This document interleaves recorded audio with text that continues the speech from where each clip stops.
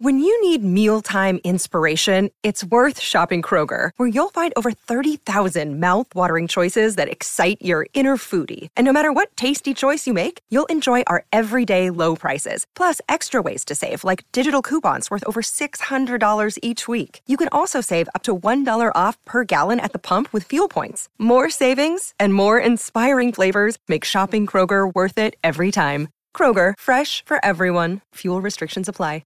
Another day is here, and you're ready for it. What to wear? Check. Breakfast, lunch, and dinner? Check. Planning for what's next and how to save for it? That's where Bank of America can help. For your financial to-dos, Bank of America has experts ready to help get you closer to your goals. Get started at one of our local financial centers or 24/7 in our mobile banking app. Find a location near you at bankofamerica.com/talktous. What would you like the power to do? Mobile banking requires downloading the app and is only available for select devices. Message and data rates may apply. Bank of America N.A., member FDIC. Welcome in, everybody, to another episode of Hockey Royalty Live, the official podcast of HockeyRoyalty.com. We are 1 week away from opening night in the NHL for the Los Angeles Kings. So today we're going to talk about the most recent preseason game where it was men amongst boys against the Anaheim Ducks. Some waiver activity. We say goodbye to Samuel Fagemo.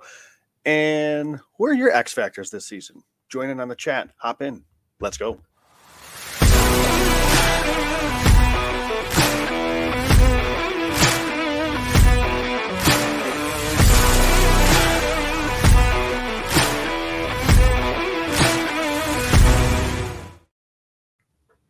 Welcome, Russ. What's up, Joe? How we doing? Just us two. Just a duo for those that haven't paid attention or missed it on the Twitter or the X. And Randon is in Portugal for the next few weeks. So you have a duo, as I like to say, I'll fill in here and there. I'm Jared Anderson Dolan. Wherever I'm needed. When Randon's on, I can spot in the host chair. I'll hop in and see what we can do. So we'll see. What does that make me? Am I like Tobias Bjornfot here, or what's no going way? No, Russ, you are like you're kind of like Adrian Kempe, like sort of. Oh, okay. You were like floating for like a little bit there as Hockey Royalty was kind of in its infancy, and then it's like you had your breakout. Yeah, you had your breakout. So I'd say you're like Adrian Kempe. So how we doing though? We're October. Dude, I mean, we're in October. Yeah. We're almost there. Dude, we are. I mean, think about it. This, like exactly 1 week from right now, we'll be just sitting down. I'll be at the game. We'll be getting ready just to watch Kings and Avalanche, right? I mean, it's 1 week. It's crazy. It feels like this offseason has felt so long yet so fast. And like I'm at the game yesterday, and I'm like thinking, like, man, it just feels like yesterday when I was here watching Connor McDavid and Leon Draisaitl do whatever they want on the ice.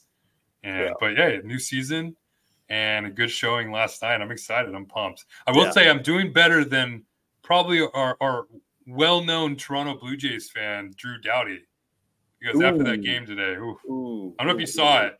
But I didn't see it, but I saw some stuff going on the Twitter machine, so I'm sure he's not exactly thrilled at the moment. I just how you can get picked off at second base as the tying run with 2 outs and your bets are up. That's tough. Wow, that's tough. That's unfortunate. That's tough. Everybody, we're fired up here, as you can tell. So the chat is buzzing right now. Old Wolf comes in, says Russ is like Jordan Spence, underrated but keeps crushing it. Okay. Yeah. I'm sure. I don't think Russ is going to be too disappointed about that. Al Smith comes in. Howdy. 1 week till opening night. It's about damn time. You're damn right. Good evening. Go Kings. Go from CJ. Yes, Luke Matthews. We are all getting amped for the season. Thanks for joining in. Luke. Yes, sir. Fellas, keep it coming. We're going to have a lot to talk about today. No, Al Smith, we did not fire Rando despite the rumors. Do not start that on the Twitter. Absolutely not. He's getting the Arthur Kaliyev treatment. Short leash. Short leash. We'll get to Kaliyev here in a bit as we talk about last night's preseason game, Russell. The Anaheim Ducks were at Crypto, and it was men amongst boys. We were chatting a little bit here before we got on. So the Kings win 4-1. some of the big boys showed out. Fiala and Kempe with goals. Arvidsson, Doughty, Dubois picked up assists. So it was a big showing for some of the stars. But I wanted to point this out because I don't think I've ever seen a stat line quite like this in looking at natural stat tricks. So at 5-on-5, Russ, the Kings out attempted Anaheim 74-18. That's good for 80% possession. High danger chances were 15-1, and scoring chances were 41-9. So all that to say, it's preseason. This was basically the Kings. This you could say that you wouldn't be surprised if this is an opening night lineup for the Kings. The Ducks. Listen, the Ducks were missing some players. No Zegras, no Terry, no Kaloran, no Lyubushkin. They were missing a couple of veteran defensemen. McTavish, I think, was out. So there was a handful of their top players missing. So you kind of expected some dominance. But, Russ, anything that you take away in particular from last night in that not last preseason game, but the first preseason game with the big dogs back from Australia? I mean, man, it's kind of hard because like we were just talking and then like we were saying, or I asked you, it's like, how would you feel? It's like hard to evaluate a game like that where you just dominate an opponent where it certainly felt like a varsity squad playing like a JV squad, really a little bit. Mm-hmm. But I mean, I don't know. I feel like it's like for a team that has gone through so much travel, like the Kings, like coming back from Australia, this was really their first real quote unquote dress rehearsal. Yep. To get started for the season. I mean, you have to be impressed by everything you've seen so far. I mean, the first line just looks like they're off to the same kind of ways. Just kind of hoping that Byfield kind of picks it up. We're all like I tweeted out. I mean, I would love to see a Quentin Byfield goal. That would be like the cherry on top of this whole thing. But I mean, they're still playing well. Obviously, we saw Pierre-Luc Dubois and Kevin Fiala look incredible. Arthur Kaliyev had a shaky game, but he's getting there. He's getting there. The nice line. I mean. Long. Real quick on that nice line, Russ. Yeah. 17-1 shot attempts. Oh, not a bad, like, not a bad showing. 7-0 after the first period. It was ridiculous. Like they're going to be. This is why we talked about like a top 9 being so deep. Yeah. But I'm starting to feel like that conversation needs to go a little further, and we need to start talking a little bit more about this fourth line, because from what I saw last night, it like opened my eyes a little bit. Because I think I've been a little bit down on Carl Grundstrom. You've been a little bit higher on him than I have. And I was kind of like wondering, like, hey, maybe where does Carl Grundstrom kind of fit in this whole scheme with everything, especially with Alex Laferriere playing so well, Alex Turcotte waiting. But then you see how he's kind of gelled a little bit with Blake Lizotte and Trevor Lewis. And it really feels like this fourth line isn't like an actual, like, legit fourth line in the NHL, where it's always been in the past with the Kings, like, oh, let's place Arthur Kaliyev there and see what happens, or we have Jared Anderson-Dolan and Rasmus Kupari kind of shifting in and out of there. But man, when you see Blake Lizotte and Trevor Lewis on the ice together, it's funny because they're almost the same player. Yeah, it's just a bunch of nonsense going on, but it's good nonsense. You love it if you're a Kings fan, and they're the prototypical fourth line players that are just going to grind you out, cause a lot of havoc in the opponent's defense, cause a lot of havoc for the opponent's defense, and just keep pucks down low. And that's exactly what you want. And Carl Grundstrom, I mean, we saw it last night. He kind of made a little things happen, got a goal himself. So I'm really excited for not only this top 9, but I think the forward core in general. I think it's going to be very fun to watch. Yeah, I think one thing that gets talked about so much is the spine and the center depth, and everybody talks about Kopitar, Dubois, Deneau, and it just, there's always that, yeah, but guys, Blake Lizotte's really good too. Like in context as a fourth line center, Blake Lizotte does a heck of a job. And that line last night, Russ, 9 scoring chances to 1, 12-1. I'm sorry, 12-1, 21-6 in shot attempts. Like they were a dominant fourth line. And full marks to Randon. He's been much higher on Grundstrom than either of us. I've gone back and forth with Grundstrom. Like I've been with you where it's like I kind of maybe have seen enough. But then when you look at the numbers, I tweeted after his goal last night, 3rd on the team last year in goals per 60. Like he does it. When he plays, he produces. And you've got a player in Blake Lizotte who creates chances. And he's somebody that is bringing a physical presence to the bottom six of the lineup, not necessarily in a fighting role, but he's in hard on forecheck. So, yeah, I mean, I agree. I think that fourth line is one that's going to be interesting. I think a lot of people were expecting maybe Grunstrom to be an odd man out per se, and hey, he still might be the. We'll get to some roster talk later, but it's hard to see him not in the lineup with the way that he has produced. A couple things in the chat here that I wanted to throw out there, hoping the line can be consistent. Absolutely, Luke Matthews. PL looks good. He sure does. Morgan, very much appreciated. Best Kings podcast, doing a great job. Appreciate that, Morgan. That's nice of you. Nice of you. So, Grunstrom has a wicked shot. Yes, he does. Yeah. CJ. West Coast bias coming in here. The Grunstrom shot in the shootout was insanity. He can score, and he can score. So real quick on that, it's so funny because that was kind of like the shootout and more of an exhibition after the game. It's like, hey, we're going to have a shootout after preseason. So I leave my seat in the press box and I'm walking toward the elevator and I just stand there and watch the shootout as it's going on. Standing right next to me was Jared Stahl. Okay. As Carl Grunstrom's going in and just rips it glove high. And I turned to Stolly. I'm like, dude, he stole your move. Like, what's going on here? He just laughs. And it was like, I mean, like, that's like, I know, I think Austin Stanovich and I were talking after the game too. It's like, and he said, like, that just felt like the typical, like, prototypical Carl Grunstrom, like, shootout move. Just go in there, rip it glove high. But it's like, not even like, it didn't feel like a lucky shot or like a well-placed shot. It was just like fully like 99 mile an hour wrister top glove. And it was beautiful. So, I mean, yeah, I mean, with Carl Grunstrom, I wonder if there's like some consistency that has been missing from his game in terms of just being in the lineup. He's really not being able to find a home in the Kings lineup. And if he can really keep his game going at a consistent level, playing with Lazat and Lewis, maybe we see him unlock another level to his game. So here and he should have that opportunity. And if only because, there's so much that gets talked about how much the Kings gave up in the trade for Dubois. And yes, they did give up a lot, fine in quantity, but I'm sorry if you don't think the Kings can easily replace Rasmus Kupari and Alex Iafallo, I just disagree. And I look at Carl Grunstrom as somebody who's along those lines. Like, this is why the organization had themselves in a spot because you've got a Grunstrom, a Kaliev. You got to look at the guys that are still sticking around this roster, Turcotte, Laferriere, not to mention the guys that were sent down, Akil Thomas. Like, there's a litany of players to where it allows you to make that move and trade pieces to where you're losing an Iafallo as much as he meant to the organization for a while, and full marks to him for that.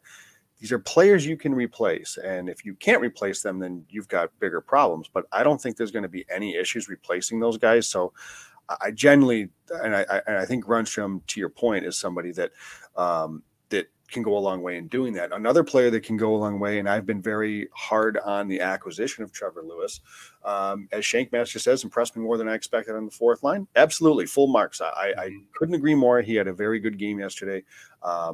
Listen, we talked about how Anaheim, this was not their A team, so not going to go crazy. But as somebody who has been a little unhappy, I guess you could say, with the Lewis acquisition, because I just don't know how necessary it was, I will give him his props for a really good game yesterday. A couple things I wanted to note, though. We talked a little bit here about Dubois and Fiala. I want to switch it quickly. This was really our first look at the power play. So you had tweeted out some of the combinations they were using in practice leading into this game. What was your take watching from the press box there in this preseason game? With again, our first look at a potential real power play.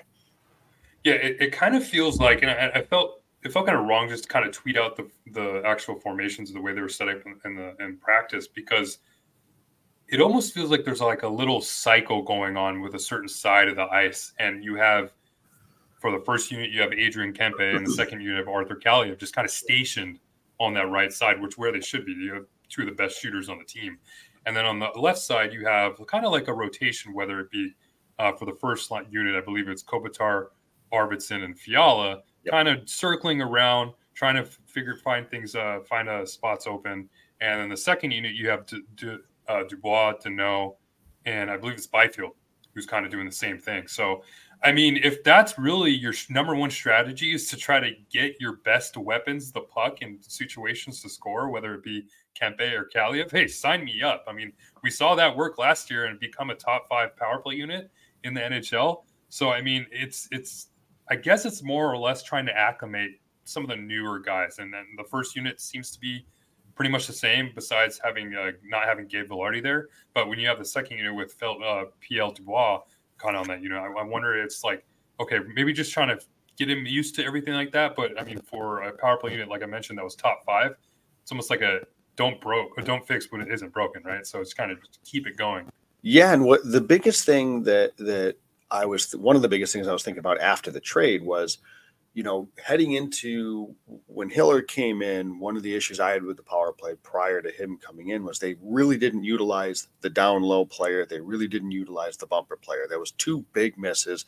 all perimeter, all wasted shots, in my opinion, and not surprising that the power play was poor.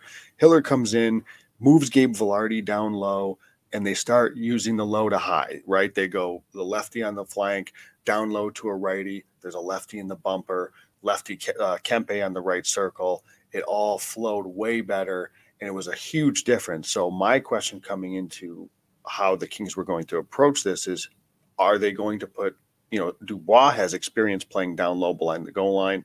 Will he be there on power play 1, or will it be a different player? Again, because I think that player, because of all the lefties, particularly your shooter, your main trigger man, Kempe, being a lefty in the right circle, it doesn't need to be a righty behind the net, behind the goal line and down low, but it really would work better if it's a righty. They put Victor Arvidsson there, and sure enough, what happens? He gets the puck. It was down low, more along the side, makes the pass over to Kempe, bang, goal. And it's like that. You see how they are going to try to play this. And to your point, whether it's Kopitar in the bumper or Fiala in the bumper, depending on how they cycle, I think the main kind of setup here is the righty Arvidsson down low. He'll make his way to the front of the net sometimes, and Kempe, the trigger man, on the right-hand side. And if if that pass is taken away, you're going to look to Fiala, and you're going to look to the bumper, the one touch to the bumper to Kopitar. So I'm really interested to see how Arvidsson goes down low. I'm glad. I think it needed to be a righty, and I think Arvidsson is he's a really good passer. I think that for all the talk about how much he shoots the puck, which he does, he's a good passer as well. So I actually think the power play is going to look pretty good. And when you go to Unit 2 with as the players you mentioned, Dubois, actually Trevor Moore spent some time there in yesterday's game too. It was Dubois was out there. Obviously, Deneau's out there. It was Spence yesterday. Kaliev, and then I think we've seen both Moore and Byfield kind of get some looks out there too. So overall, though, definitely happy with what we saw from the power play. Hey, and on the other side too, at least the penalty kill is looking. I mean, like we talked about, it wasn't really the Ducks like A team. Mm-hmm. I mean, you can make an argument whether they're even an A team to begin with. We've had this discussion, but I mean. Yeah, the penalty kill is looking pretty good so far to start off with. So, I mean, that's going to be the main focus, I feel like, for special teams is the penalty kill. It will be. Yeah. Yeah. The power play is, if it can continue doing what it did last year, everyone's going to be happy. Yeah, great. But the penalty kill is where everything was kind of lost in terms of being successful there. So that's going to be something to watch at the beginning of the year.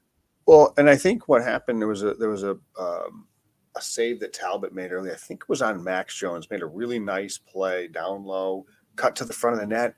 He had an acre of space and to just make a move to the crease. But Talbot made a nice save. And I thought Talbot looked good. I mean, I think he only had to make 15, 16 saves. But early on, any lean one way or the other for you, Talbot, Copley, here in the early going? Yeah, that's a tough one right now. I feel like if I had to put money on it, I would say Talbot probably starts opening night. Copley gets the next game, and then just go from a rotation till then for the first part of the season. David Rittich is probably, if he makes it through waivers, that's something maybe we could talk about. But so yeah, I would feel like those two are kind of the main two goaltenders that start with the Kings at the beginning of the year. And yeah, Cam Talbot's looked good. If he can stay healthy throughout the entire year, I feel like he's going to play a majority of the games. I would figure it'd be like, I don't know, 60% Talbot, 40% Copley, with a little bit of Rittich mixed in there. So yeah, good start. That's reasonable. Question in from Morgan. What do you think of Kempe on the penalty kill? Russ, thoughts on Adrian Kempe? You know what's weird? So at one of the practices, I think it was either Monday. I think it was Monday. They were working on the penalty kill. They first started, and there was some conversation between some of the media about them noticing Kevin Fiala on the penalty kill in Australia. And it got me thinking, like this, I feel like this kind of correlates a little bit with Adrian Kempe, where you play your star players on the penalty kill. And I'm like, I like it almost. And the reason I say that is, like, I think to like the Edmonton Oilers, they'll place Connor McDavid on the penalty kill just because he's the best player on their team.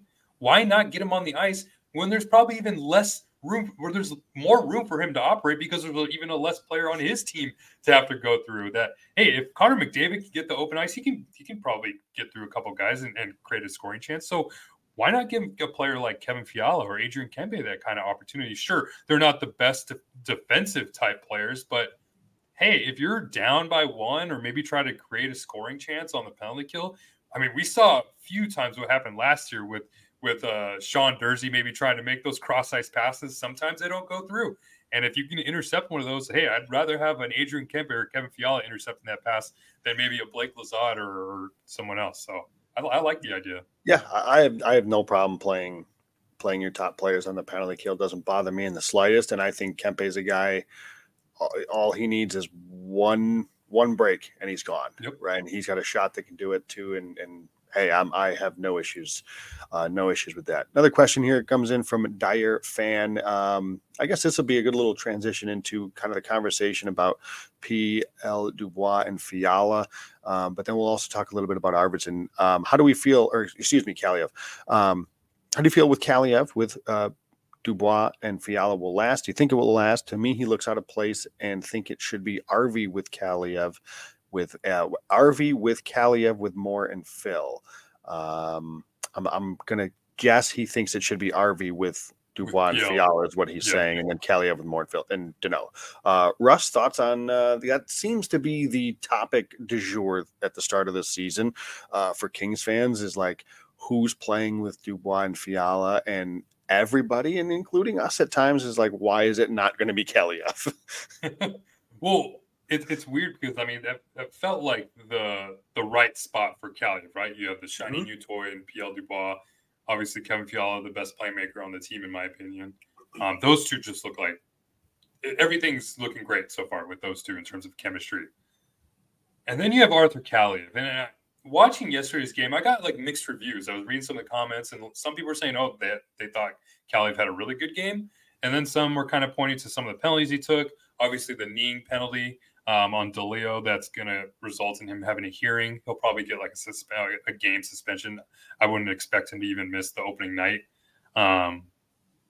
But I wanted to ask McClellan. So I asked McClellan after the game, like, what he thought of Kaliev's game, because I asked him the other day too at practice what he thought of Kaliev playing at that spot, and he said, I think we talked about it on the last podcast, where they asked for Artie to do a lot over the summer in terms of conditioning, working on his skating, and he obliged. He worked on all of it.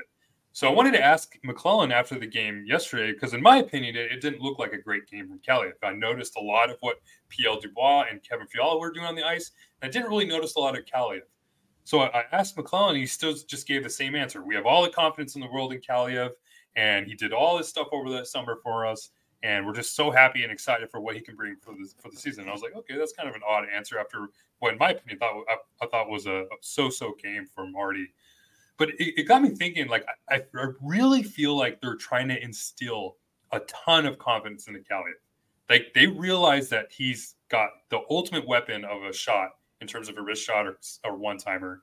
And if he can just keep that skating ability up, just to be average or even above average, I mean, that's going to be a huge, huge player for the Kings in terms of playing with Dubois and Fiala. So, in my opinion, I don't see Kaliev sticking with Dubois and Fiala past like a month into the season. I don't see it. I'd rather have I agree with Dyer fan here. I'd rather see Arvidsson there. I think that he would mesh well with those two.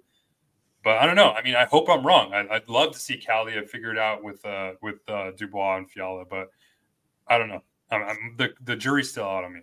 Yeah, I'm kind of along the same lines. Like I still am skeptical that it's going to last. I think it's on paper, it's a great fit. It's just, will it fit? And I wonder, they're trying to instill confidence, and I think I really buy that. I think they're trying to build him up, but I also wonder, within these last couple of games, do we see now, instead of instilling a confidence, do we see a little like okay, this spot isn't guaranteed to you? And what I mean by that is, do we see maybe LaFerriere play along, just as hey, Kaliev, like, this isn't set for you, so there's somebody else that's vying for this potential roster spot. So, no, just something to keep an eye on. I think it's a good question. I think it's something that we're going to be talking about for a while. I suspect they're at least going to give Kaliev a few games in the start of the season to see how this goes. And maybe a lot of it could be just based on how the team goes. Like, even if there's a little bit of a struggle with the teams winning, maybe they'll give it a little bit more time to see if it can mesh. But I'm like you. Overall, I'm hopeful, but just a little skeptical. Yeah. What were your thoughts on the kneeing penalty? You think he gets a game? Yeah, I would say a game, especially I think a game. I don't think there's any like maliciousness to it, but he caught him with the knee. It's what are you going to do? I mean, it was just like he was frustrated getting dumped by, I think Gudas dumped him, and then he got up, tried to respond, and obviously just missed totally. So yeah, I mean, I wasn't surprised at all that he got the hearing. I agree with you. I think it's going to be a game, but I fully expect him to be back opening night. I agree. And you know who else is going to be back, not only opening night, but this week, Russ, is DraftKings. We're back with another week of football, and DraftKings Sportsbook is keeping us in on the NFL action with great offers every single game day. New customers can bet $5 and get $200 instantly in bonus bets. Throw $5 down on any of this week's epic matchups to walk away an instant winner. I'm going to throw out a recommendation here, Russ. Do not bet the New York Football Giants. I don't care. I think they're 11-point dogs. What an abomination of a football team right now. They're in Miami, and yes, at DraftKings, the Giants are getting 11 points. Don't go anywhere near the Giants, folks. I'm sure I didn't need to tell you that, but in case you were wondering, don't touch them. Don't touch them. And no, betting tips by Joe.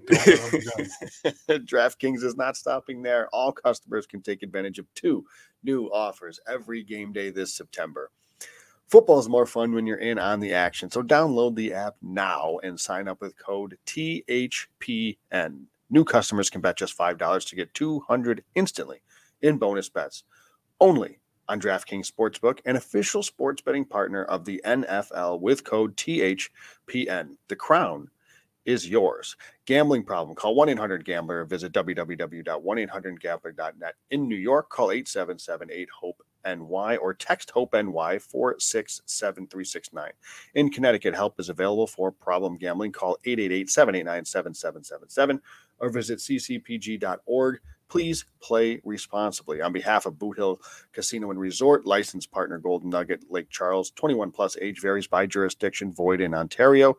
See sportsbook.draftkings.com/football terms for eligibility, terms, and responsible gaming resources. Bonus bets expire 7 days after issuance. Eligibility and deposit restrictions apply. Okay. Speaking of gambling, thank you, Russ. Speaking of gambling, not only do not do the Giants, I told you before the show. So that, just to wrap up the whole Ducks Kings thing, I was telling Russ before the show, not the greatest look for Anaheim to get absolutely throttled like the day after I placed Anaheim over 68 points in the regular season this year. But hey, I've been saying it. I've been saying I think Anaheim is going to be more competitive. I've been saying that they're probably going to 20 points would get them to, I think, 79. That's probably pushing it. I think they can comfortably get to the low to mid 70s. So maybe a 15-point increase. So I'm going to put my money where my mouth is. Tough look, though, to get beaten the way they were beaten right after doing that, Ross. I don't expect them to be that bad. I don't expect them to be as bad as they were last year. Yeah. Obviously, I mean, in my opinion, Mason McTavish is their best player, and he wasn't playing last night. So yeah, you have that one. There we go. Okay, some waivers to get to. Listen, this is going to be expected. Obviously, you have to trim the roster. Real quick run through of the players that were sent on waivers. Akil Thomas, Kevin Connaughton, Yuri Hicketts, fan favorite Hayden Hodgson, Mikhail Maltsev, Jacob Moverari, once again, TJ Tynan, and Sortari. And of course, so long, Sammy. Fagemo is off to Nashville. He was claimed by the Predators.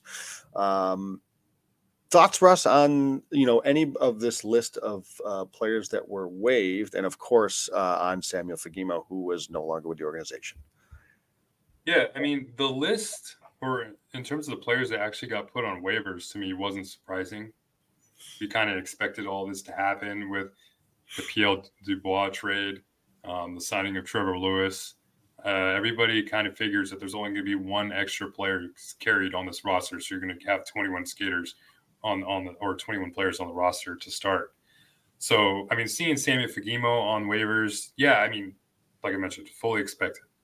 I was surprised that he was claimed, but I mean, I'm not really that. I've gotten to the point where I'm not really that upset of losing players on waivers.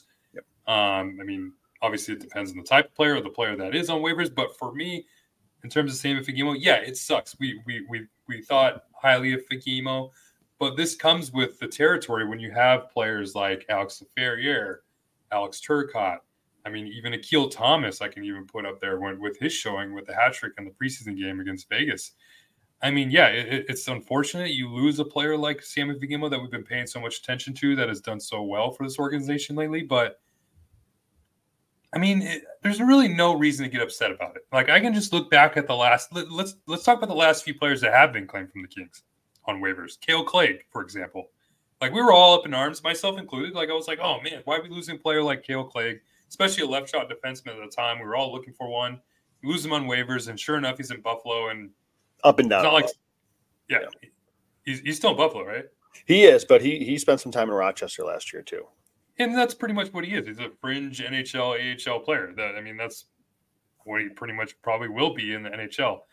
And then you can go back even further. Troy Grosnick, another goaltender that was claimed by Edmonton, then eventually just came back to the Kings. Who else? So like Jordan Nolan was claimed on waivers back in the day. I mean, you don't really see like star players get claimed on waivers and just become really, really star players. It's very, very rare. So, yeah, like I mentioned, it sucks to lose a player like Fagemo, but I don't know. I wasn't really bawling my eyes out over it. Yeah, I think I made the joke in the group chat about something about Trevor Lewis, but at the end of the day, I mean, realistically speaking, it's irrelevant. I think the Trevor Lewis thing, because as you alluded to, even if Lewis was gone, there is still like Grundstrom is on that fourth line. Jared Anderson-Dolan was not waived. And I think this speaks a lot to how the organization views Jared Anderson-Dolan, in my opinion. Obviously, you mentioned Laferriere and Turcotte. These are two guys that could be ahead of already Sammy Fagemo. So it's like, it's nothing against Fagemo. It's a numbers game. These things happen. It's tough. I think the biggest thing for people is you lose a player that, has scored at a decent clip in the AHL at the professional level back-to-back years, and you lose them for nothing at a young age. And I get that. I understand. But it is the way the numbers shake out. Even if Lewis wasn't here, Fagemo's still probably getting waived at some point this offseason, because I don't know that he beats out. I don't know who he beats out. Again, I don't know that he beats out Anderson-Dolan. I don't know that he beats out Turcotte or Laferriere. I don't know that. So there's a chance he's going to get waived anyways. And good on him and good for him, because he's going to get an opportunity here in Nashville. And I hope he does do well. So again, we're fans of the player. It's just, it's tough. I mean, I don't know what else were they going to do? I mean, because that's, if you played the game of play it safe, the way the Kings kind of historically have done. So Turcotte is down and he doesn't have to clear. Laferriere doesn't have to clear. Again, is he beating out Grundstrom or Anderson-Dolan for a spot, or Trevor Lewis for a spot? I don't know that he is. So he's probably getting sent down anyways. It just is what it is. I mean, and it sucks, but what are you going to do? Yeah, I mean, I totally agree. And I saw some people saying like the Trevor Lewis signing was part of the reason why Sammy Fagemo had to go on waivers. No, it wasn't. If Trevor Lewis wasn't signed, Jared Anderson-Dolan probably gets that spot. And then Sammy Fagemo still goes on waivers. So I feel like Jared Anderson-Dolan is ahead of him in the depth chart. Like we've just mentioned, a player like Alex Ferrer, who's played so well in the preseason, is probably ahead of him in the depth chart as well. But it's pretty much like the Pierre-Luc Dubois is the reason that some of these moves are being made because of how up against the cap the Kings are, unfortunately, at this time in the season. So I mean, yeah, I mean it's not something you want to see in terms of losing a prospect and a player that like Fagemo. But I mean, I agree with you. I want to see Sammy Fagemo thrive and get the playing time. It's good for the player, and it's funny because I was at the practice that day he got claimed, and all the guys are stepping onto the ice, and I look at the locker room door, and out comes Sammy Fagemo on the phone. And I could just imagine, like, think about it as like a 23-year-old kid from Sweden who just moved to LA, gets to know his teammates, and that's all he really knows. He's been here in Ontario. Now all of a sudden you're moving to Nashville. I can imagine like the change and like his whole world has been turned upside down at this point, and better for it really, because now he's going to get legit NHL playing time. He has to stay on the roster, I believe, for the first 30 days or 10 games or so of the season. So good for him, and let's see what he does of it. Yeah, and even if Laferriere and Turcotte are not ahead of him in the depth chart, it could simply be the coaching staff is like, we know what we got in Sammy. We really want to get more looks here before the end of preseason at Laferriere and Turcotte. So they're the ones that stick around because there's 2 preseason games, 3 at the time that the moves were made, but there's 2 preseason games left now. And so the staff may just say, we want another look, 1 or 2 more looks at these young kids to say, are we keeping these guys around? Are they going to make the roster? So I think it could be as simple as that too. And, these things happen. I mean, I will say too, is like the Kings are okay with the loss in terms of they can replace a player like Sammy Fagemo with the talent they had. It would have been a lot more hurtful if a player like Jacob Moverare was claimed on waivers, because then all of a sudden your left D kind of depth gets hit really dramatically, because then you all of a sudden you only have Tobias Bjornfoot there after Andreas Englund, who I think is going to make the roster. And then after that, I believe it's Kim Noisiainen or Cole Krieger, players that have never even played in the NHL before. So the fact that Jacob Moverare, I think I'm going to have to get used to saying his last name. Moverare. Yeah. We're new to this. We're working on it. But yeah, the fact that he's still around, that makes me a little happier, because now we still have that depth on the left side. If I'm being honest, along those lines, Russ, if I had to pick, I mean, a lot of these guys are either guys that really weren't being, we love Hodgson and what he did and all that stuff. But but if I look at the 3 players of Fagemo, of Akil Thomas, and of Jacob Moverare, the one that I would be quote unquote okay with losing out of that bunch is Samuel Fagemo, because I'm probably as high as anybody on Akil Thomas. And, I like Jacob Moverare. I mean, I genuinely think he's probably the 3rd best left-handed defenseman in the organization, who just continues to get passed over and passed over and passed over. I don't quite know why, but it is what he's safely gets moved down to Ontario, and he can eat some minutes there and do what he does. But I totally agree. Yep. I would have been a lot more disappointed if they had lost to Akil Thomas, because I feel like there's another level to his game that can be unlocked. I'm really glad that a team didn't really take that gamble yet, but because I feel like he's going to be a big impact player for the Kings in the future. I agree. Shankmaster comes in here with a question of what did we think of Englund's play last night, and I'm glad he asked this, because you made a comment just a second ago, Russ, that you think Englund makes the team. Right now, if my math is right, 28 players remain in camp, and actually, I believe I'm stealing this from your tweet, if I'm not mistaken. So maybe your math. Hopefully, your math is right. So 17 forwards, 8 defensemen. Taking a gamble there. Yeah. So if Englund makes the team, in Russ's opinion, who's out. Do they keep 7 defensemen? Do you think they're going to go 7 defensemen? I guess that's my first question. So is one defenseman going down? Is that what you're saying? Or you're thinking? This is how I feel like it's shaking out. So the 28 players that are on the roster still, I believe that includes Andre Lee and Tyler Madden, who there's some injury situation going on with them. I believe I talked to Jared Shaffern of the Reign, and he said Lee is week to week, but he's looking pretty good, so shouldn't be out too long. And Tyler Madden's day to day, so they had to keep him on for injury purposes. But in terms of the final roster for the Kings, I think there's just one decision that needs to be made, and it's whether they keep Jared Anderson-Dolan or Tobias Bjornfoot as the extra skater, because one of those players has to go through waivers. And I mean, for me, it's a coin flip. Personally, I would rather keep Tobias Bjornfoot just because I like having 7 defensemen over having 13 forwards on the roster, because you never know. You don't want to play a game and then something freak happens in warmups and you're down to 5 defensemen. You don't have a 7th defenseman ready to replace him. And then also you have Tobias Bjornfoot. And I mean, we've kind of like in the situation where we're wait and see pattern with Bjornfoot, show us something to gain that roster spot. But he does still have that experience. Obviously, a left shot defenseman would be a little bit more of a loss in terms of the depth of this team. So yeah, I think the last roster spot, if I had to bet, goes to Bjornfoot. So are you? And I'm reading between the lines. Clark is not making this roster in Russell Morgan's opinion. Okay, that's. Yeah. I tried to see if McClellan would take the bait in terms of maybe having a guy on the right side play the left, but I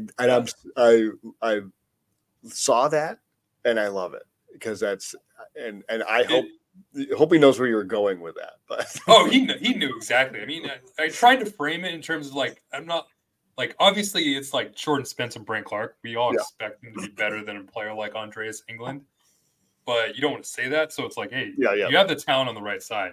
Like, is there a chance we see one of those players switch to left side? And he's like, hey, we like the balance we have right now with lefties and righties. So it is what it is. I mean, having Brent Clark start in the AHL isn't the worst thing. You give him top line minutes, top line power play, and he'll most likely be the number 1 call up if need be.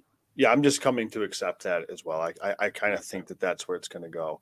Because I think Jordan Spence has played really well. I don't think there's any reason that he needs to go. So in terms of the forwards, so there it is. You think Clark goes down, and then it's between Englund and Bjornfoot as to who actually plays regularly in LD3. The other one's your 7th defenseman.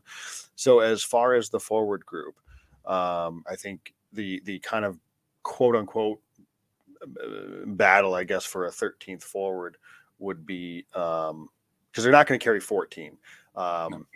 If they're able to carry 13, that battle would be between the two kids in Laferriere Turcotte, and then of course there's Jared Anderson-Dolan, who I've referred to in the past as the perfect 13th forward.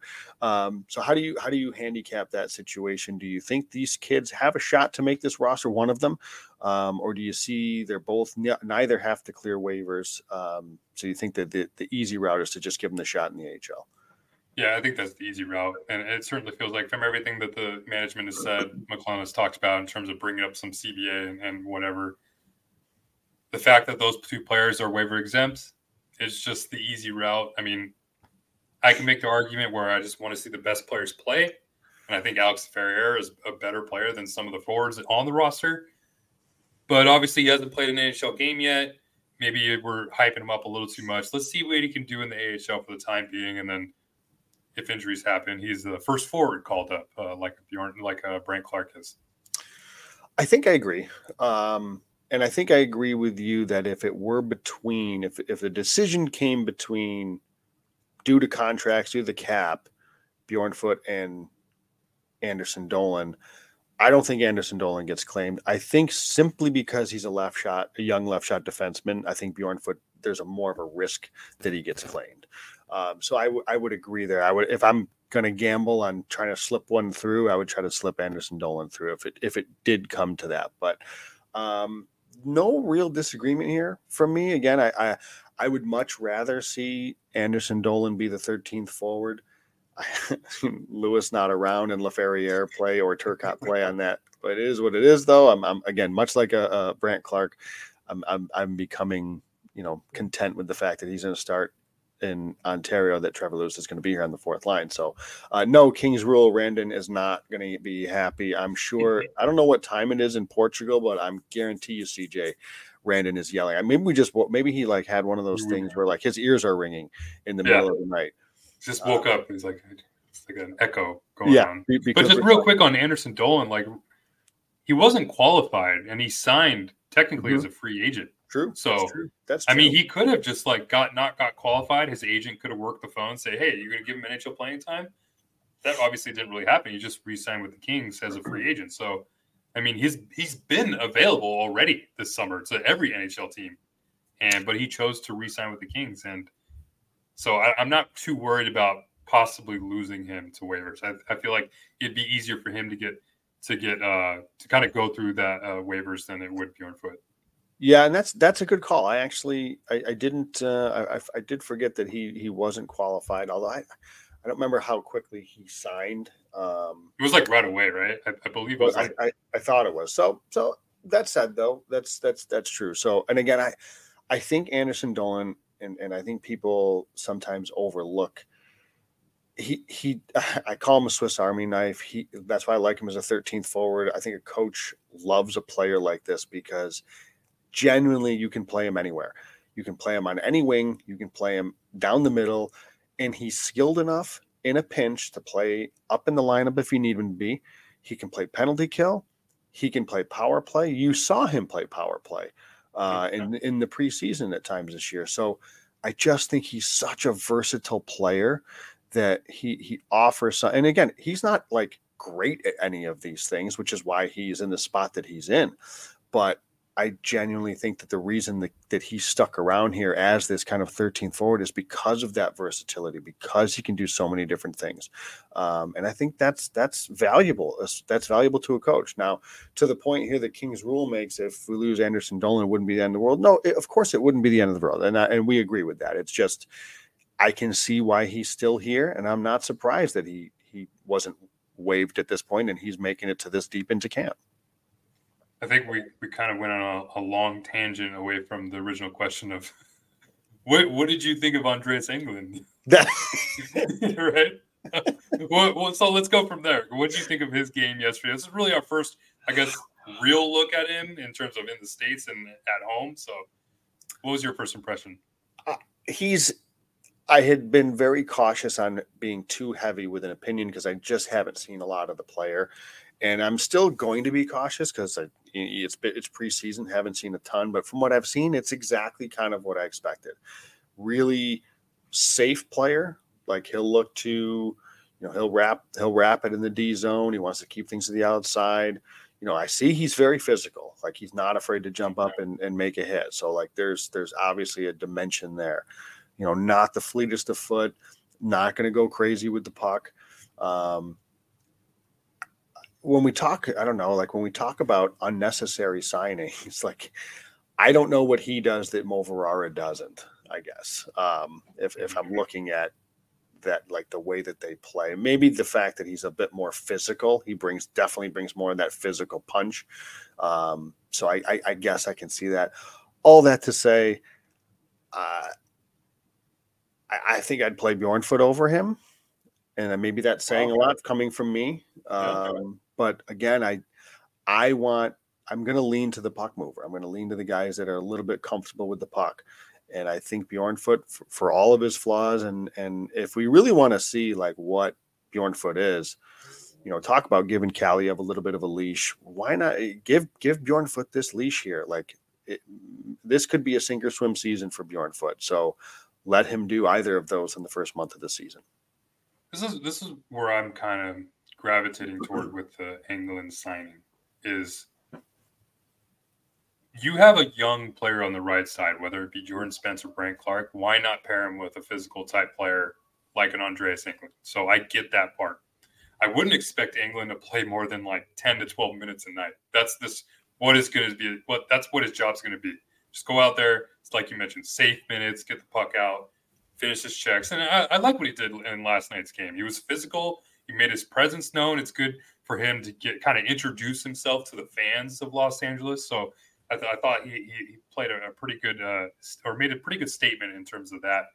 But yeah, I think it's more or less protection for a player like whether it be Spence or Brent Clark, because Jordan Spence is he's going to get a lot of his points off the power play. Mm-hmm. So he doesn't really have to play a lot of 5-on-5 minutes. That's why you have a pair like Anderson and Doughty or Gavrikov and Roy. They're going to play the majority of the 5-on-5 minutes. Then you have that bonus pair in England and Spence, with Jordan Spence kind of quarterbacking that second power play unit. So I'm not expecting much from England. Just don't do anything dumb. just go out there, be safe, get pucks out. Yeah, no turnovers. So I think we'll be okay there. King's Rule came in. Even Jim Fox said that, Joe. I don't know what you're referring to, King's Rule. So let me know. I'm guessing I wonder if it's Bjornfoot. I wonder if it's the leash for Bjornfoot, because I agree with you. Like maybe like if it's going to be those like a minimal position in terms of just we're talking about a third pair left D. Mm-hmm. It's not like we're talking about the first right D man. So I mean, it's just going to be maybe at the least. You know, I'm sure we'll see Bjornfoot in a lot of games here if he's the player that gets on the extra skater that they keep. West Coast bias with it. England's a new Matt Green. You need guys like that. Won me over last night with his hits. Okay. I can buy that. I buy the logic. I don't know if I totally subscribe to it in 2023, 2024. But I get it. That's fine. Mm-hmm. That's fine. Like I like when I just see this, like, I don't know if Matt Green has a role in today's game. Does that sound crazy? Like the way he played, I don't know, like maybe I'm being a little harsh here, but are there the Matt Greens of the world still around? Yeah, like I mean, offhand, I can't think of much off the Kings besides maybe like in England, but yeah. And I get it, and I think you're right. I understand the big physical presence, particularly with a young player like Spence, and or Clark next or Clark next to him. You know, and the West Coast comes in again. Physicality was missing versus Edmonton. I know this was a huge topic of conversation. Size, physicality. That's fine and dandy, but there's no way England is catching anybody on that Edmonton team. So to me, that's a moot point. That's totally irrelevant because he's going to get spun around. I genuinely don't think that's. There will be another left shot defenseman. Yeah, I don't think he'll be I agree. No. I don't think he'll be left shot 3 come playoff time. So, all right, Russ, let's get to what we maybe think of here as our X factor as we head into the 23-24 season. So we are, as we said, a week away. There's 2 more preseason games, so there's still some decisions to be made in the preseason in camp here. So where do you want to take this? Who is what is your, I don't know which way you're going to go with this X factor as you head into the 23-24 season? Yeah. So for me, like X factor, I mean, it's like such a wide definition, and I kind of view it as somebody or something that will elevate this team to take it to the next level that maybe you're not expecting. Maybe not a lot of people are expecting to. Like a lot of people expect Adrian Kempe to score a lot of goals, Kevin Fiala to get a lot of points. I believe Pierre-Luc Dubois is going to do all the great stuff that, in terms of, I believe he's going to have career high in points this year, just playing with a player like Kevin Fiala. So I was kind of thinking about this, and for me, I came up with a player that me and you especially were not so high on when he came to LA last year in terms of the trade. So I settled with Vladislav Gavrikov as my X factor for this year. And the reason I say that is because when Vladislav Gavrikov came to the LA Kings, the entire top 4 of the defense just dramatically changed. And I will say that the entire defense just dramatically changed. The Kings went on a crazy run in March, set a franchise point streak, and Gavrikov, I have some numbers here. I have some numbers. And I thought about maybe pairing Gavrikov with Matt Roy and having those be my X factor in terms of that pairing, but I thought it would be a little cheapy. But so I just stuck on Gavrikov because really it wasn't until he arrived as when those two started thriving. So sure. When Gavrikov was on the Kings last year, I believe he played 20 games. He led the team in points per 60 during 5-on-5 in all defensemen. And the pairing of Gavrikov and Roy led the entire NHL in expected goal share at 69.45%, according to Natural Stat Trick. that number, 69.45%, is actually the highest number among all defensive pairs going back to 2007. I looked it up. According to Natural Stat Trick, they have the highest expected goal share among all defensive pairs who have played a minimum of 200 minutes together going back to 2007 when advanced stats started become tracking. Insane numbers. If that pair, I mean, we're talking about if we can get a full season of that pair playing at that level, this is legitimately one of the better pairs across the entire National Hockey League. And I mean, we know, or we don't expect Gavrikov to play a lot of power play time. More or less, it's going to be Drew Doughty, Brant Clark, Jordan Spence. But I wouldn't be surprised if Gavrikov leads this team leads defensemen on the Kings in 5-on-5 scoring. Man, wow. I mean, it's weird, you know. But hey, bold predictions were last week, Russ. Yeah, I know, right? It's just, but I mean, a lot of this too, I think, is Matt Roy. I mean, you know, I'm so high on Matt Roy. I think he's more or less been the MVP of the Kings the last few years. And just kind of a sidebar, I think it was 2019, 2020. You know the defensive pair that led the NHL in expected goal share was minimum 200 minutes? Matt Roy and Joakim Ryan led the NHL in expected goal share that year. Crazy, right? I know. So I think a lot of it has to do with Matt Roy, but man, with Gavrikov in now, I think the Kings finally, I mean, how often did we talk about Jacob Chychrun? Yep. So much that it became annoying to some people. I get it. But Vladislav Gavrikov, we were all kind of down on him when he came over, but man, the Kings legitimately have one of the better, in my opinion, in terms of analytics, top four defensive cores across the National Hockey League.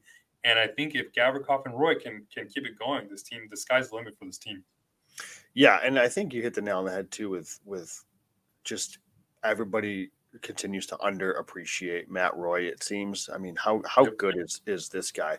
I'll say this, and not to pour like cold water, but to your point of it being they played at a clip on a still a relatively small sample clip of 69.4%. Like, I'm not expecting it that level, but I think if they can still play at a really, really high level, which certainly last night they did against the Ducks. What were they, 33-3 in I think Dooley had tweeted it. Zach Dooley tweeted it. I hadn't double checked it on Natural Stat Trick, but I'm sure he's right. Shot attempts were 33-3 for Gavrikov. I want to bring up that number, but go ahead. I'm going to bring up that number because it was insane. But yeah, so like yes, that pair I think is very capable of being. If they play anything close to what they did last year, they're going to be one of the better pairs, at the very least shutdown pairs, if not more, in the NHL. Yeah, no question. And you're right. I mean, I'm sorry. Go ahead. I was going to say X Factor can go a lot of different ways, because it can be a player, as you just mentioned. It could be a special teams, like the penalty kill is an X factor this year. It could be a position. The goaltending is a position this year. It could be the young guys. Like, it's a huge, if Kaliev and or Byfield have a big year, that's the X factor. There's a lot of different ways that you can perhaps go with this. I am going to go, ironically, it's very similar to yours, I think. Okay. I like it. In a way, in that it's a defenseman. And the reason why I say this is because one of the things that I have been very cautious or hesitant about with the D-core is I'm somebody that likes offense from the blue line, and I think the Kings are lacking there. Now, maybe to your point, maybe Gavrikov. I don't think Gavrikov and Roy produce much. I think at the end of the day, like, I think they're projected. I think we talked about, they were projected for like 19 or 20 points. Kind of think that's about where they settle. My X factor is Drew Doughty. I think if Drew Doughty continues to have this resurgence that we've kind of seen from him, and he can be somebody that gets and pushes that 50-point mark again, then I think the Kings, in addition to being him and Anderson a great pair, and then you're going to follow that up with Gavrikov and Roy as a total shutdown pair. Like, I think the Kings I still want offense from the top, especially the top four. So if Drew Doughty can deliver that offense, the Kings are going to be extremely difficult to slow down because the spine they have down the middle, and they've got some firepower on the wings. I think that if you can mix in some offense blue line on top of that, then they're going to be really, really tough to stop and really tough to slow down. And to be honest, it might not even matter how the goaltending is. Like, I think if they could be that good of an offensive threat, of an offensive team, because I do think you need in today's game, you need to create offense from the blue line. It's my biggest question probably right now on the Kings as a roster is, can they do enough of that? I know they can keep it out, but can they create offense from the blue line? So my X factor is actually Drew Doughty, because if he continues to, like I said, have this resurgence and play really good hockey where he's playing well in the power play and he's pushing that 50-point mark. But like the other side of it, the reason why I say this is an X factor, if he doesn't, like if age starts to catch up, or we go back to the Drew Doughty that we saw maybe 3-4 years ago, and we start to see a slip, and he's getting 25, 30 points, I think the Kings have a problem, because then there's no offense whatsoever from the blue line. And I do think that's an issue. Now, I'm not suggesting that's going to happen, but I just think, like, we've seen a lull in Doughty's game in the past. Now it can be attributed to, well, the Kings weren't very good and he was just kind of frustrated. And you know what, maybe that's worked out because obviously they've been better recently and he's been better recently. So I think it's Drew Doughty for that reason. And I think we're sort of along the same lines, is that the defense is huge. Like, I think they've added so much to the offense, over in the last couple of years, Deneau, Arvidsson, Dubois, obviously Fiala. So there's a lot of firepower offensively. Kempe's exploded, and there's still like some questions on the back end. Like, up until the deadline last year for Gavrikov, when he came in, there was a huge hole, huge question mark. Now that seems to be filled, and if he and Roy can solidify that, and if Doughty can be a productive player, you've got a dynamite defense group and a dynamite top four, and I think that could put the Kings over the top. So I absolutely love that you picked not only Drew Doughty but just another defenseman, because I feel like a lot of the Kings' production in terms of points is going to come from the defense, or they're going to rely a little bit more on than they have in the past. Because, I mean, granted, there were times that the Kings couldn't even buy a goal from defense. But, I mean, obviously with the emergence of Sean Durzi the last few years, and then Drew Doughty kind of getting back to form a little bit. I mean, 52 points from Doughty last year, that's nothing to like, that's great. I mean, I would love that production again. Yep. But so, yeah, I think if, like I talked about with Gavrikov and Roy, if those two can kind of get it going 5-on-5, and then you have, whether it be Jordan Spence or Brant Clark. I mean, I was looking up some stats here, and it's only been one time in the Kings franchise history that they've had more than two defensemen score at least 40 points. And that was the 92-93 season with Rob Blake, Paul Coffey, Marty McSorley, and Alex Zhipnik. That was 4 players. I think there's a legit chance you can see 3 defensemen here with 40 points in the season. We just talked about with Drew Doughty. I think there's going to be a maybe if whether it be Jordan Spence gets that full time on the second power play, I think get a lot of points there. And then Vladislav Gavrikov, his career high is 33 points, and that was playing for a really poor Columbus team. I think in 2019, 2020, I think his main D partner was Andrew Peeke. So, I mean, you know how high I am in Matt Roy. If he can have a full season playing with him, give Gavrikov a little bit more of a leash in terms of being more aggressive in the offense. Because, I mean, that was one of the first things we noticed about Gavrikov when he first came over. He was just constantly trying to play behind the opponent's net. So I think there's a legit chance that we see a lot more point production from the defensive court. So the Kings. So, and this is what's interesting, because I've said it before. There's just a bunch of defensive defensemen on this team, and it's just not my forte. It's not the way I like to see hockey played these days.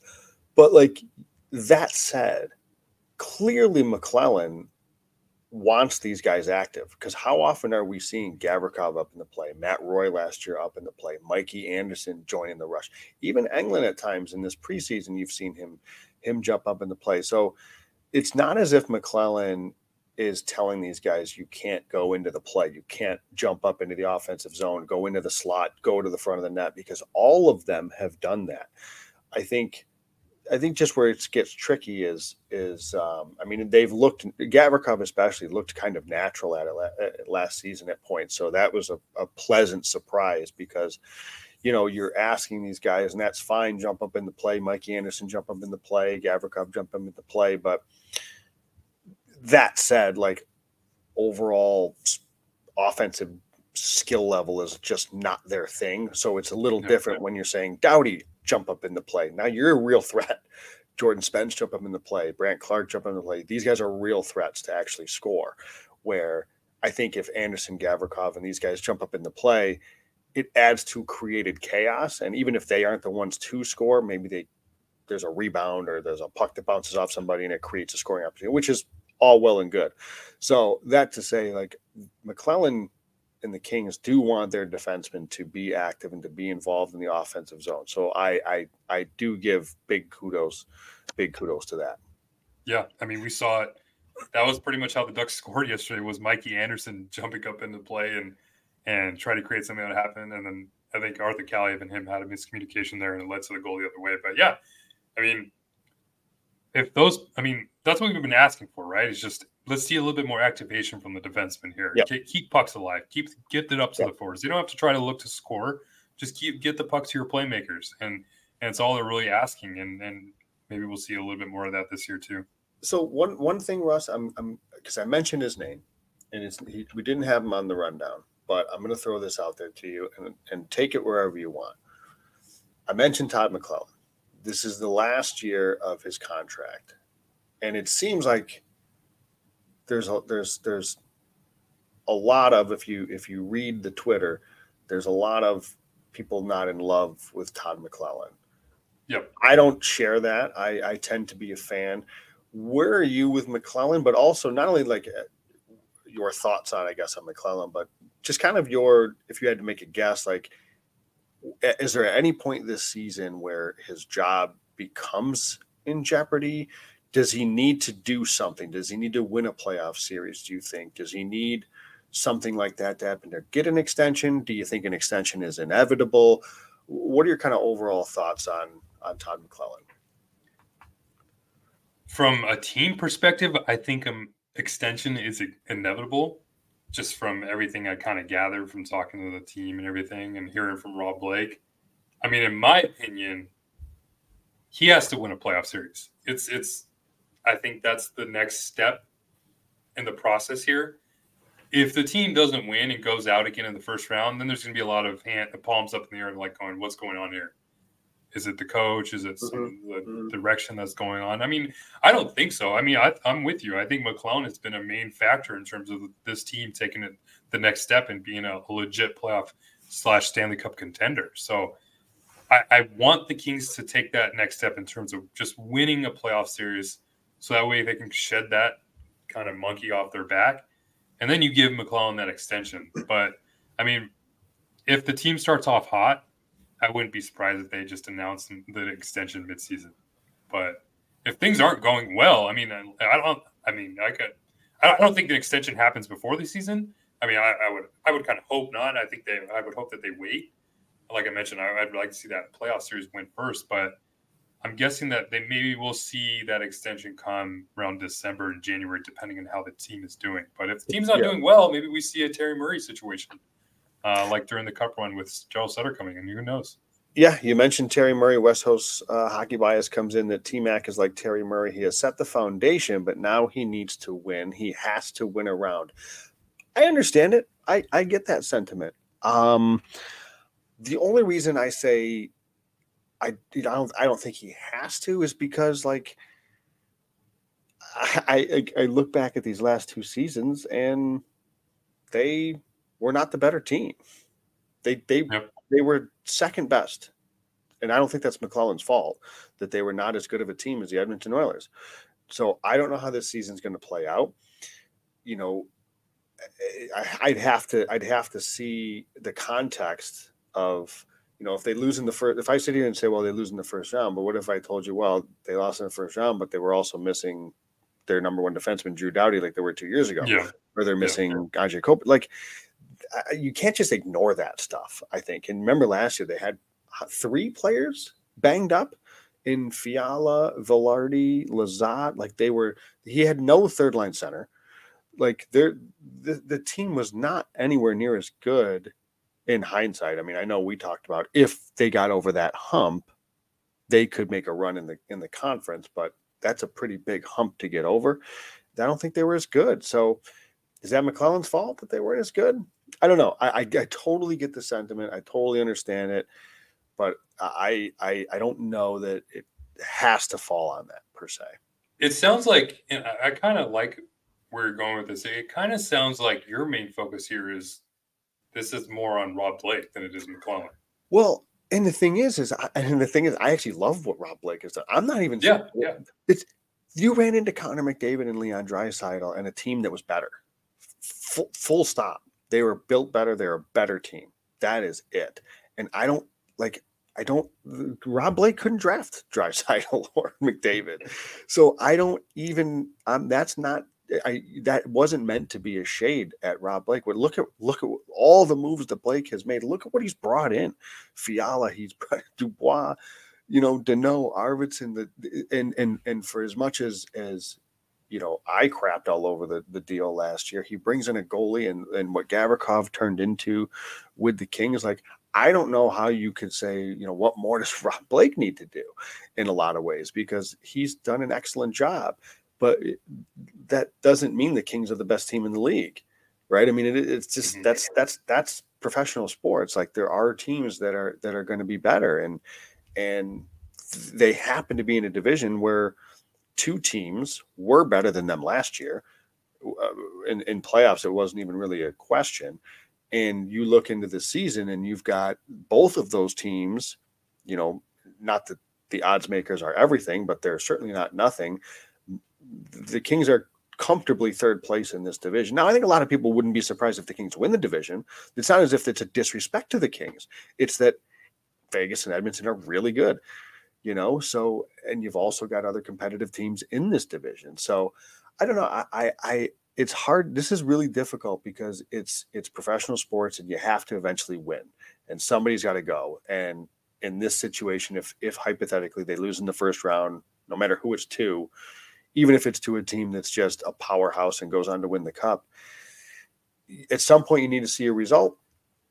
And I understand it that the coach at that point ends up taking the fall, and it is what it is. But yeah, this is one of those weird situations where I don't really have major complaints with McClellan. There's some things like when the Kings, that whole 1-3-1 when they were losing in the playoffs last year. Like, man, come on,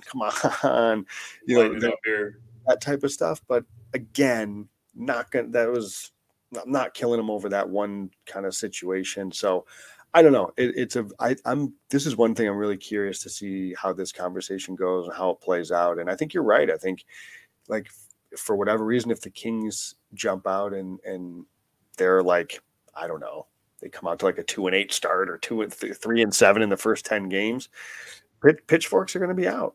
Yep. Yeah. A lot of that is going to hang on, in terms of Rob Blake, a lot of it's going to hang on Pierre-Luc Dubois' performance. I mean, right away.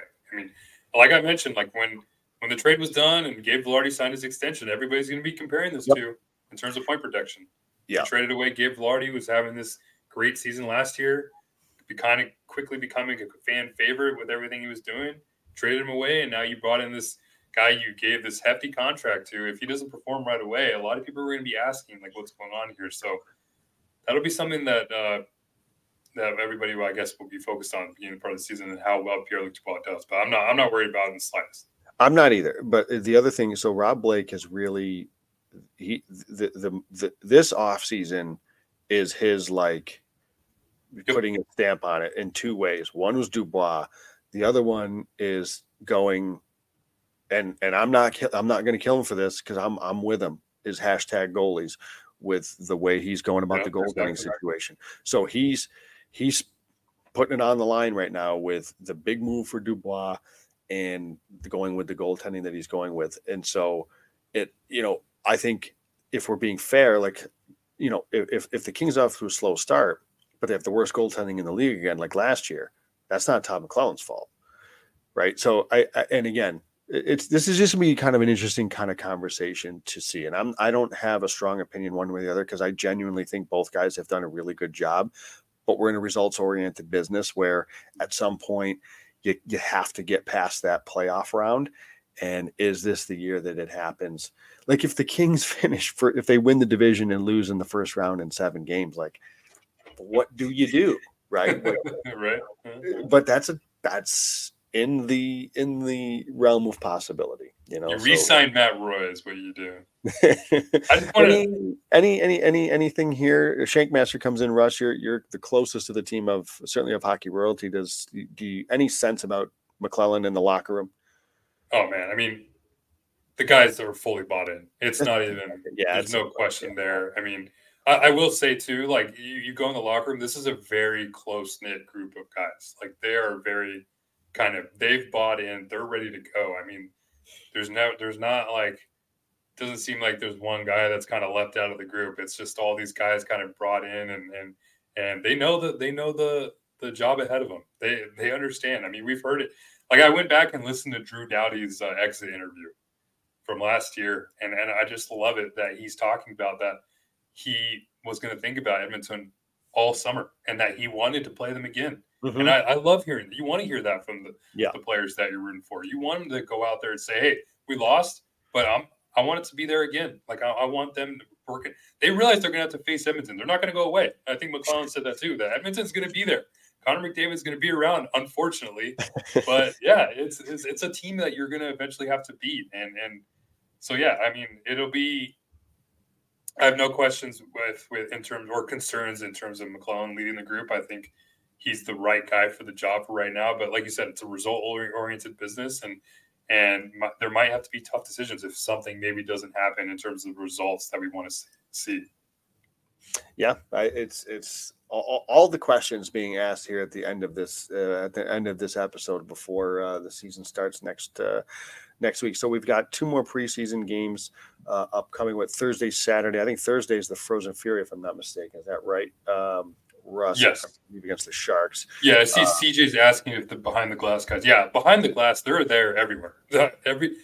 Everywhere the team is, those behind the glass camera guys are following right along. So, yeah, it'll be. It's. I don't. Did you see the first episode? I did not. I have not watched it yet. It was good. It was great, and it's good.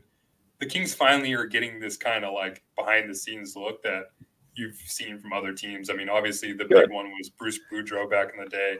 Yeah, kind of lit the lamp to all this good stuff. But it's good to see the Kings as the main focus team here now.